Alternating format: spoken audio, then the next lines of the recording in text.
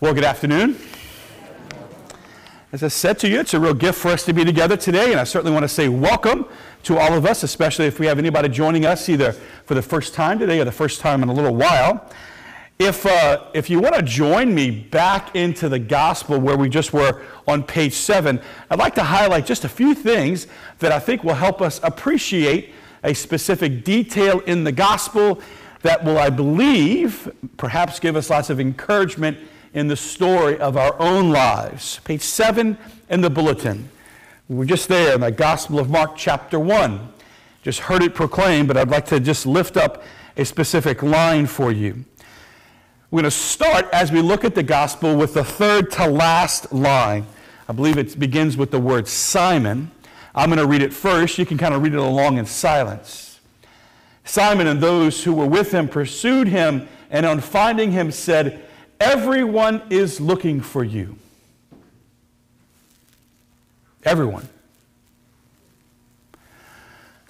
Let's imagine that everyone on the island right now, whether they are at the gym for the basketball tournament today, whether they are at the beach right now, whether they are residents here or at their camp, let's imagine that everyone who is on the island at this moment walked in the church and was looking for you.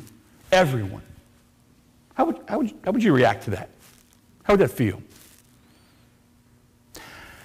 Let's go to Memorial Day. Memorial Day, 4th of July weekend, Tarpon Rodeo, Labor Day, 26,000 plus people on the island. Let's imagine that all 26,000 plus people who are here in the peak times on the island were all looking for you, all at one time. How would you feel? I feel overwhelmed. I'm not quite sure how you would feel. I would feel absolutely overwhelmed. And imagine that it says, everyone is looking for you. They're not just looking to look at you. They're looking intently at you. They want to listen to every word that you say. Many of them want to touch you. Just imagine that. I want to show you another line in the detail, okay? Let's go back to the gospel here. This is going to be the fourth line in the gospel that's printed in the bulletin. It begins with the words, "He approached." I'm sorry, it begins with the words, When it was evening, after sunset, they brought to him all who were ill or possessed by demons. Let's read that together out loud. You ready? Here we go. When it was evening, after sunset, they brought to him all who were ill or possessed by demons. When did they do this? Early in the morning when he's fresh? When did they do this? They did this at noon after he's had a little time to warm up in the morning? When it was evening, after sunset. What do most of us do when it's evening after sunset? Most of us are home. Most of us are having supper and maybe going to watch a little TV. Maybe you've watched the news. Maybe you're on the phone with someone you love. Maybe you're kind of spinning through social media or whatever it is that you do with your evenings. You know, for most of us, when it's evening after sunset, we shut down the day. Now imagine this. Your day, when you are Jesus, everyone is looking for you. Everyone. Thousands of people. People are standing on trees to see you. People are pushing people out the way just to touch you. All day long, it's one thing after another. In today's gospel, it says that Jesus cast out demons. All day long, you're casting out evil. All day long, you are teaching thousands of people. All day. And at the end of a day, when everyone's been looking for you, when the sun sets, and you just want to go to take a break. You kind of settle into somebody's house. Today it's probably at Peter's house or where his mother-in-law is, and Jesus is sitting down. He's just relaxing, whew. But 10 to 15 people inside the house, and they're in the kitchen, and They're kind of getting things ready. Jesus is just catching his breath, right, all day long. It's been like a 14-hour day, and everyone's been looking for you. And there's a knock on the door, and one of the apostles goes to the door, and you look outside the door, and the gospel said the whole town was outside. So you're Jesus. You've had a 14, 16-hour day. You're exhausted.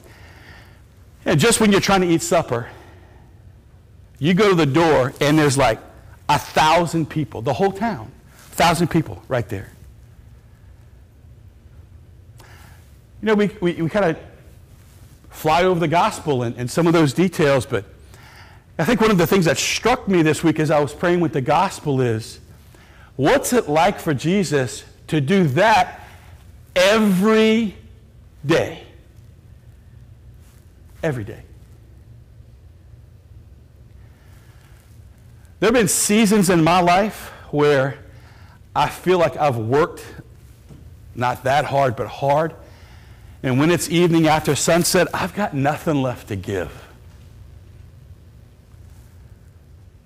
And there have been moments in my life where, in the beauty of the priesthood, that phone call comes, or someone knocks on the door, or there's an appointment. And man, there's been moments in my life where I have had to give when I've got nothing left to give. And I wonder if you know what that's like. And let me unpack that a little bit. Some of us, when it feels like you've got nothing left to give, some of us are trying to do that right now. Some of us are working a lot, right? The economy has hit us. It's certainly hit the island. This is an interesting time as we're getting ready for the summer season, but lots of different ways that people are trying to make ends meet right now, whether you're rebounding from Hurricane Zeta or just in the midst of COVID or just trying to deal with all the interesting parts of 2021. But sometimes physically, either as a parent or a grandparent, when you've got nothing left to give, sometimes you have to physically give more than what you think you can give. But I don't think that's the exhaustion for a lot of us. I think sometimes, and I'm not quite sure about you, but the hardest thing for me is for me to give relationally when I've got nothing left to give. I've got people in my life who, I think specifically, 2020 just exposed the tension. I think the election exposed different ideologies and philosophies, and there's strained relationships in my life. And it just seems like I've got nothing left to give. I'm not quite sure if you've ever been there with people. You got no more forgiveness left to forgive. You've forgiven as much as you possibly can. You have no more patience. Not quite sure if you've ever been there relationally. You've given them not just a second chance, but maybe you've given somebody a 50-second chance, and you don't have any more chances left to give, and it just seems like you got to give more. See, it can be exhausting relationally when you've got nothing left to give, and yet you still have to do it. It can also be the same sometimes with God. I look at God sometimes and, man, I've often heard it said that God never gives you more than you can handle. I'm not quite sure if God does that, but I do believe that sometimes life asks of us more than we can give, and sometimes you just look at God and like, I can't do anything else. I'm not quite sure if that's you, or maybe if you know someone like that. But man, when you've got nothing left to give, and you still have to give, what do you do? Because what he did, it says he rose early in the morning. Because even Jesus knew that when you got nothing left to give, God can give it through you when you don't have anything yourself. I can't, you can, and you promised. Say that with me. I can't, you can, and you promised. One more time, ready? I can't, you can, and you promised, hey, when you've got nothing left to give, physically, relationally, in life, don't try to give. Depend on him. Just look at him and say, hey, I can't do this. I know you can. And you know what? You promised that you would be here for me when I need you. When we've got nothing left to give and we have to give, I can't. You can, and you promised. He never got tired of those days. He always kept giving. Every day, day in, day out. And it just got worse as time went on, right? As the 3 years of his public ministry were just kind of grew, the crowds grew. He always gave because he relied on his Father, and the Father always came through. And when we can't, we got nothing left to give. Just look at him. I can't. You can, and you promised. Every time that I've done that, it's always led to just quiet little miracles of what's possible. And every time I've tried to rely on me, it's exhausted me. It hasn't borne fruit. And I know what it's like personally to have nothing left to give. And I know what it's like personally for God to do it through us. And when you reach that point where you've got nothing left to give, just remember, I can't. You can, and you promised. Amen?